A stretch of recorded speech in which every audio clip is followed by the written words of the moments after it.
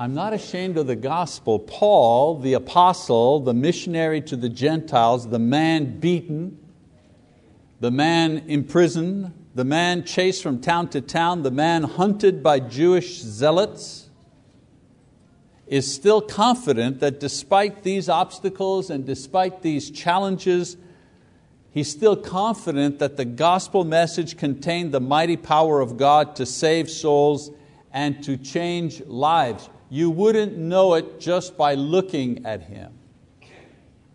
You know, we often use this passage as a kind of a rallying cry when launching a mission work or introducing a program on personal evangelism. You know, the power's in the gospel. It's a wonderful, it can make a slogan.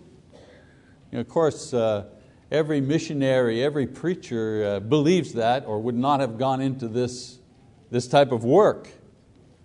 Now there's no denying that the message that we are to preach is the gospel, and there is no other message than the gospel. Paul articulates this in Galatians chapter 1, verses 6 to 8.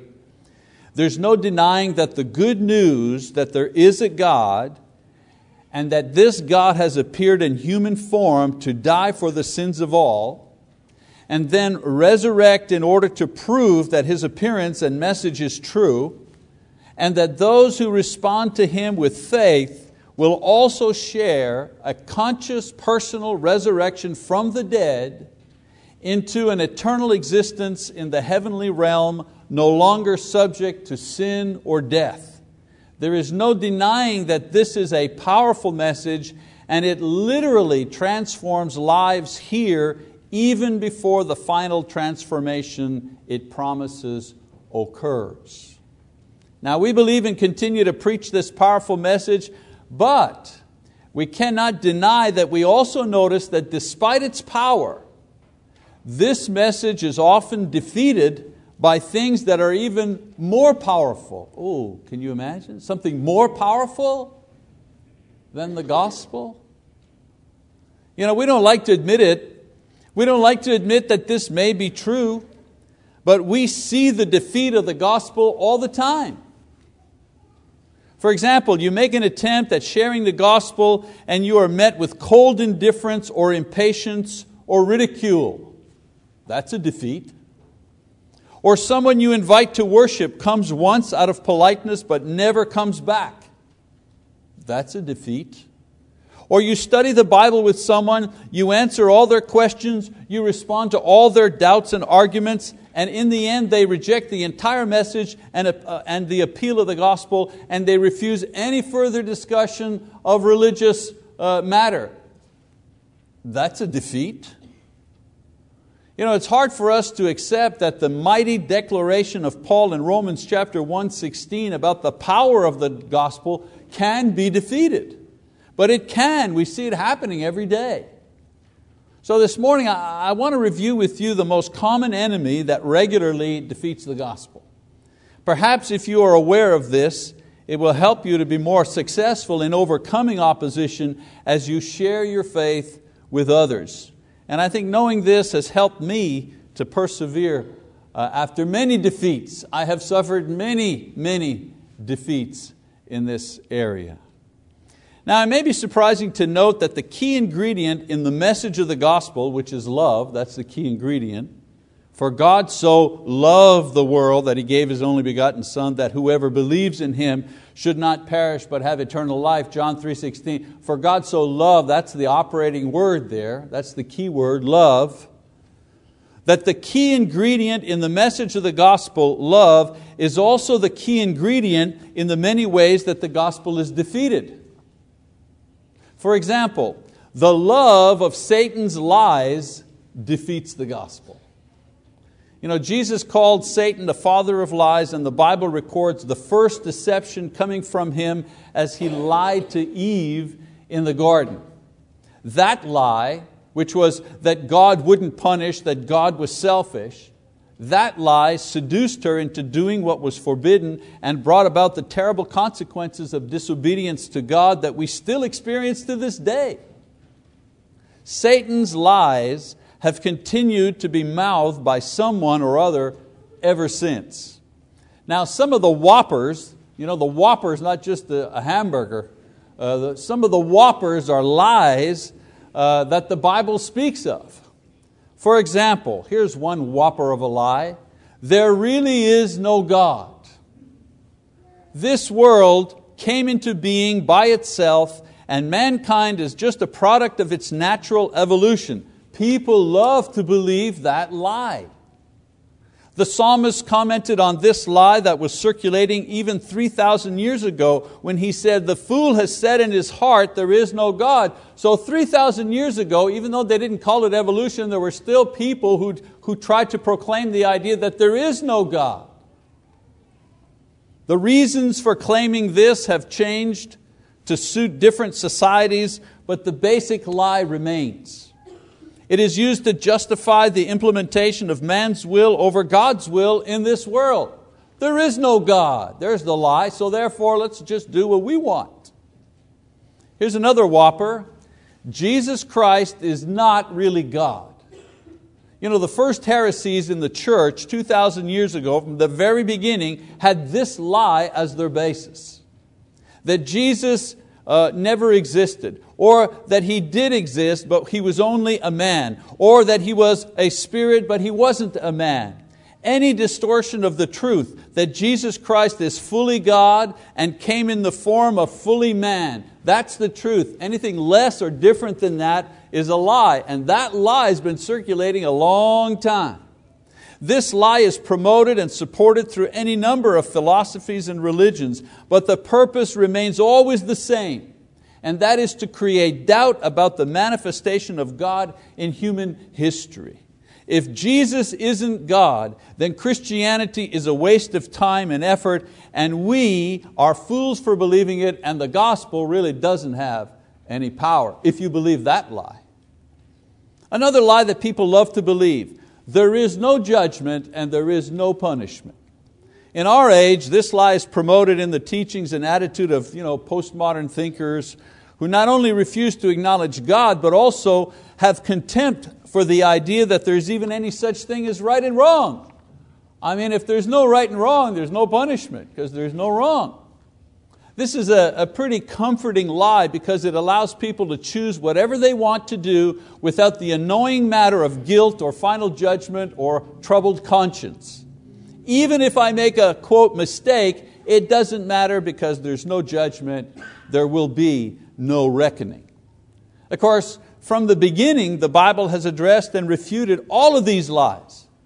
For example, the account of Genesis and Exodus describes in vivid detail the power of God to create, the power of God to punish, and to reveal His mighty self to man, so that there be no doubt as to His existence and to His power. Paul says it in the following verses in that chapter we read from, Romans chapter 1, this time in verse 19. He says, "That which is known about God is evident within them, for God made it evident." You know God because He made it evident to you. He took it upon Himself to make sure that you knew Him. For since the creation of the world, when did we know God? Paul says, well, since the very beginning of the creation of the world, he goes on, His invisible attributes, His eternal power and divine nature have been clearly seen. How have they been seen? Clearly seen. The stuff that you can't see with your eyes is still available to our minds and to our hearts, being understood through what has been made, and this is the kicker, so that they, who are the they? The they are the ones who lie and the ones who believe the lies, so that they are without excuse. In addition to this, that Jesus is the divine Son of God, came in the flesh, has been more than adequately documented, and in such a way that meets the highest standards of proving anything. I mean, so much so that Peter is quite confident in saying about Jesus, "And there is no salvation in no one else, for there is no other name under heaven that has been given among men by which we must be saved." I mean, if you want a proof text that says the Bible teaches that the only way to be saved is through Jesus Christ, I'll say it again, Acts chapter 4 verse 12, you don't need another text, because it says it all right there. And Jesus Himself leaves no room for doubting the fact that there will be a judgment, and there will be a condemnation, and there will be a punishment, and the only way to escape this certain event is to trust and obey Him. In preparation for this terrible day, He sent out His apostles and He said to them, "Go into all the world and preach the gospel to all creation. He who has believed and has been baptized shall be saved, and he who has disbelieved shall be condemned." Can it be any clearer? Can we twist those words around in any way to mean that those who believe will not be saved, or those who don't believe, it doesn't matter? Can we twist that in any shape or form to make it say something else? And yet, even with the truth clearly stated, even with the truth supported by eyewitness testimony and a record that has withstood every attempt to defeat or discredit it in the last 2,000 years, some choose to defeat the truth and choose to believe the lie. Why? Why? With all of this staring them in the face, why? Why do they continue to believe the lie? One of the primary reasons, as I mentioned before, has to do with love. People essentially love the lie more than they love the truth. That's why. It's not because the truth isn't true enough. It's not because the truth isn't evident enough. It's not clear enough. It's too complicated. It's not that. It's that people love the lie more than they love the truth. For example, they love the lie because it allows them to continue enjoying their sinfulness without interference. You know, Jesus said, "And this is the judgment, that the light," the truth, "is come into the world, and men love the darkness," that's the lie, "rather than the light." Why? He answers, "because their deeds were evil." The power that the gospel has, among other things, is the power to shine the light into the dark places of your life. That's why people don't like to hear it. You know, if you're a liar, or if you're a cheater, if you are impure sexually, if you're selfish, if you're self-centered, egotistical, stubborn, proud, lazy, violent, cowardly, wasteful, whatever darkness is in your life, the gospel will find it. The gospel will shine the light on it. The gospel will root it out. Not only that, the gospel will also tell you in no uncertain terms what the consequences for your sins are. Paul again says quite succinctly in Romans 6:23, "The wage of sin is death." The wage of sin is death. 6 words, there's your future, sinners. Those of you who love the lie, he says. Not just physical death when the soul leaves the body, but spiritual death when the soul is separated from God. Of course, there's also good news that even though God will judge, even though God will punish, the end of that verse says, but the wage of sin is death, but he says, the free gift of God is eternal life in Christ Jesus our Lord. What do you want? You want to believe the lie? You believe the lie, the wage of sin, that's death. You want to believe the truth? Then the wage for believing the truth is eternal life. So faced with this choice, many people choose to believe one of the lies. They believe either, well, there's no God, so therefore I don't have to respond to the gospel. Or they believe there's no Christ, so I'm not responsible to the gospel. Or they believe there's no punishment. It doesn't make any difference if I listen to the gospel or not. Because they love practicing their sins and would rather do this than believe the truth and abandon their sins in response to God's offer of forgiveness. Some folks don't want forgiveness. You realize that? Some people don't want forgiveness. What they want is freedom. They want freedom to do what they want to do. They want freedom to do what they want to do, when they want to do it, how they want to do it, so that they can satisfy self, so they can accomplish their will, so they can retain the comfortable familiarity of their faults, their habits, and their secret sins, so that they can live comfortably in this world. Basically, when we believe the lie, we're saying to God, you're not going to tell me what to do. You're not my boss. I'm the boss of me. That's what we're saying to Him. This is what they want. And to announce the gospel to them is threatening, it's annoying, it's awkward, because for one brief moment they see the truth, they see the light, but they choose to believe the lie so that their world and their place in it will not be upset. Basically they're saying, I hear you, just leave me alone, I'm good.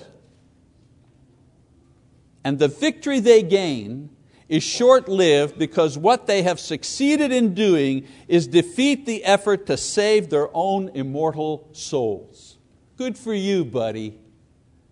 Good for you. You've just somehow put the nail in your own coffin. So what do we do? What do we do? Those of us who have wielded the mighty power of the gospel but have been defeated by one who prefers to believe the lie. What do we do?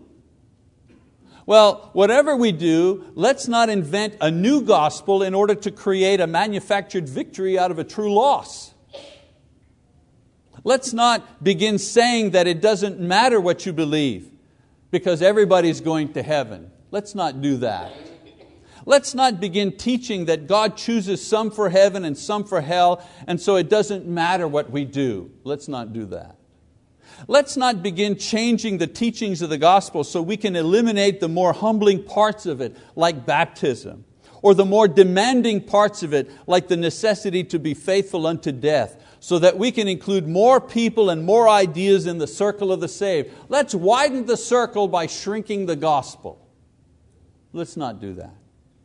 Let's remember that we who preach the gospel are also responsible to the gospel and what it says about itself and those who teach it. Let us remember Paul's warning in Galatians chapter 1, verse 6 to 9. I read that for you. He says, I'm amazed that you are so quickly deserting Him who called you by the grace of Christ for a different gospel, which is really not another, only there are some who are disturbing you and want to distort the gospel of Christ.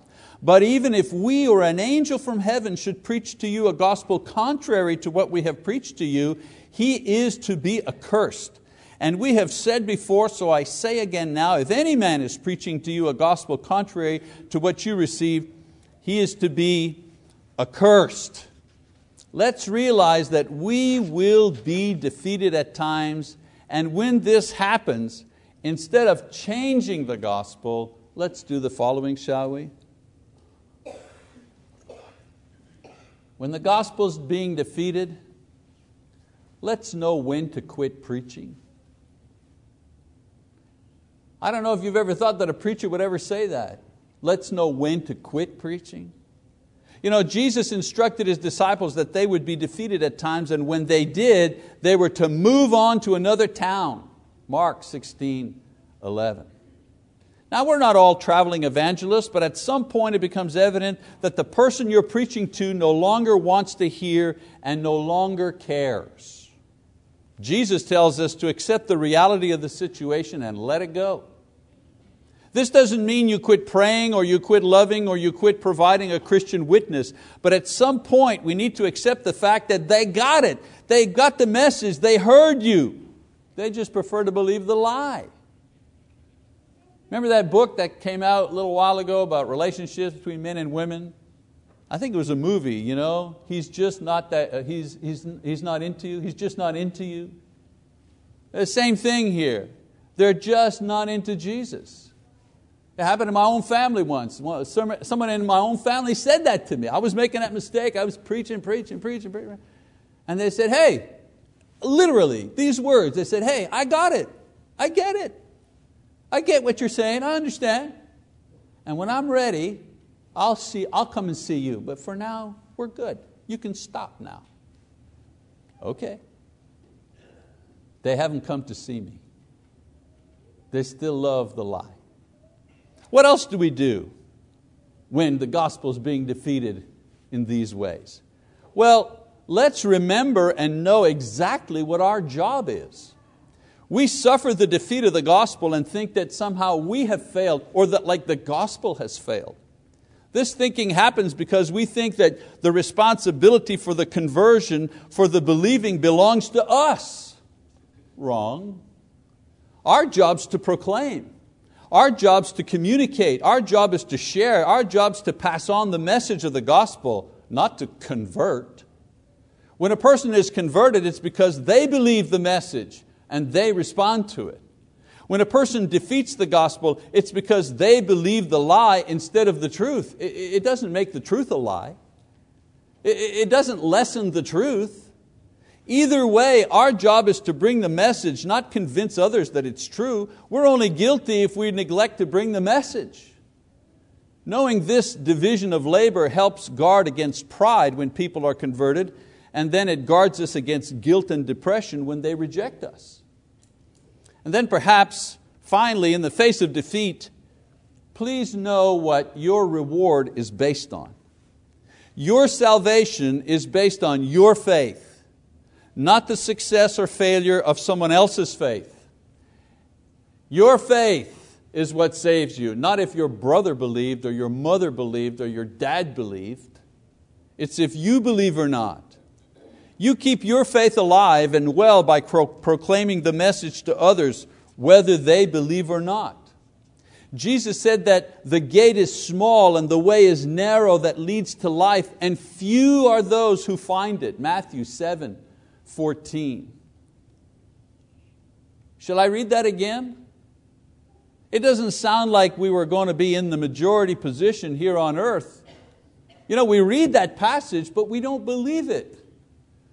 We read the passage and we think, yeah, sure, but there are 330 million people in the United States, and all 330 million of them ought to be Christians. Why?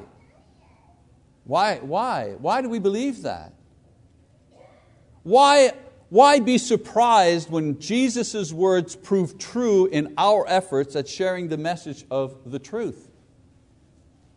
I'm certainly not the only one, but our efforts at preaching the gospel online, for example, we have a website, you all know about it, Bible Talk, and we've got tons of material. Really, in comparison to other websites, we have huge amount of material there, hundreds and hundreds and hundreds of all kinds of things, preaching and teaching the Bible. And Hal and I are excited and happy when our traffic ticks up 1,000 or 2 a month. We're thinking, another 1,000, another 2. Wow, this month 8,000 people went there to download stuff. We're excited. Until I found out that they have a dog channel where dogs are running around and doing things 24 hours a day, and they've got 1 million hits. Of course, it's only dogs watching, but you know what I'm saying. Somebody does some dumb thing, sets their hair on fire, 300 million people watching it.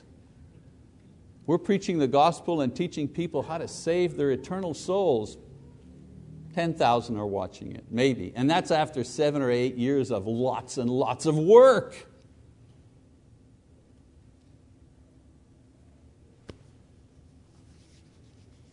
If we understand this idea, this knowledge should motivate us to try harder and perhaps cast a wider net, knowing in advance that defeats will surely outnumber the successes. He told us, He warned us. He told us, get out there, preach the gospel, spread it, yes, but remember, the way is narrow. Perhaps there is one other thing to remember in all of this, and that is, let's never be the reason why someone else defeats the gospel. Sometimes we're the excuse that someone uses to continue believing the lie because they don't see the power of the truth working in our lives. They hear the words, they see some form of exterior religious activity, they can conclude that we have a religious point of view that we would like to share with them. But perhaps they don't see or hear or experience in us the life-changing, hungering, thirsting, radioactive faith that testifies without a single doubt that something powerful has happened to us and that same power can change their lives as well. If the only thing that non-Christians hear us talk about is to gripe about so-and-so at church, where's the power there? So let's examine ourselves this morning. All this preaching about the power or the defeat of the gospel, how is it affecting you at the moment? What lie are you believing that is stopping you from believing the truth? Is there somebody here in this audience that continues to believe that Jesus is not God? Is there anyone among us this morning that believes that God will not punish? Is there anyone that accepts as true that you don't have to obey what the Bible says in order to be saved? That it's not important to repent and baptisms, take it or let. Does anybody still believe that here? Or that you can sin and be unfaithful and that God will not care? Does anybody still believe those lies? Will you succeed in resisting the impulse of believing the truth in order to continue in the lie that dominates your life? Or will you let Christ into your heart by faith and express that faith in repentance and baptism and wash away all the darkness that inhabits your soul? Jesus tells us that the first step in the walk of truth, the first blow in tearing down the wall of lies that separate us from God, openly acknowledge our faith in Jesus Christ as the divine Son of God.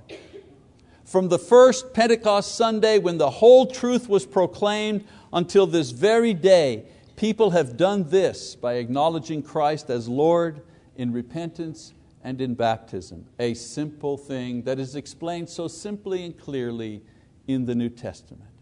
So I ask you the question of the moment, of course, who will you believe this day? The one who imprisons you in lies, or the one who set you free with His death on the cross? Whatever lie has you imprisoned, don't spend another minute believing it.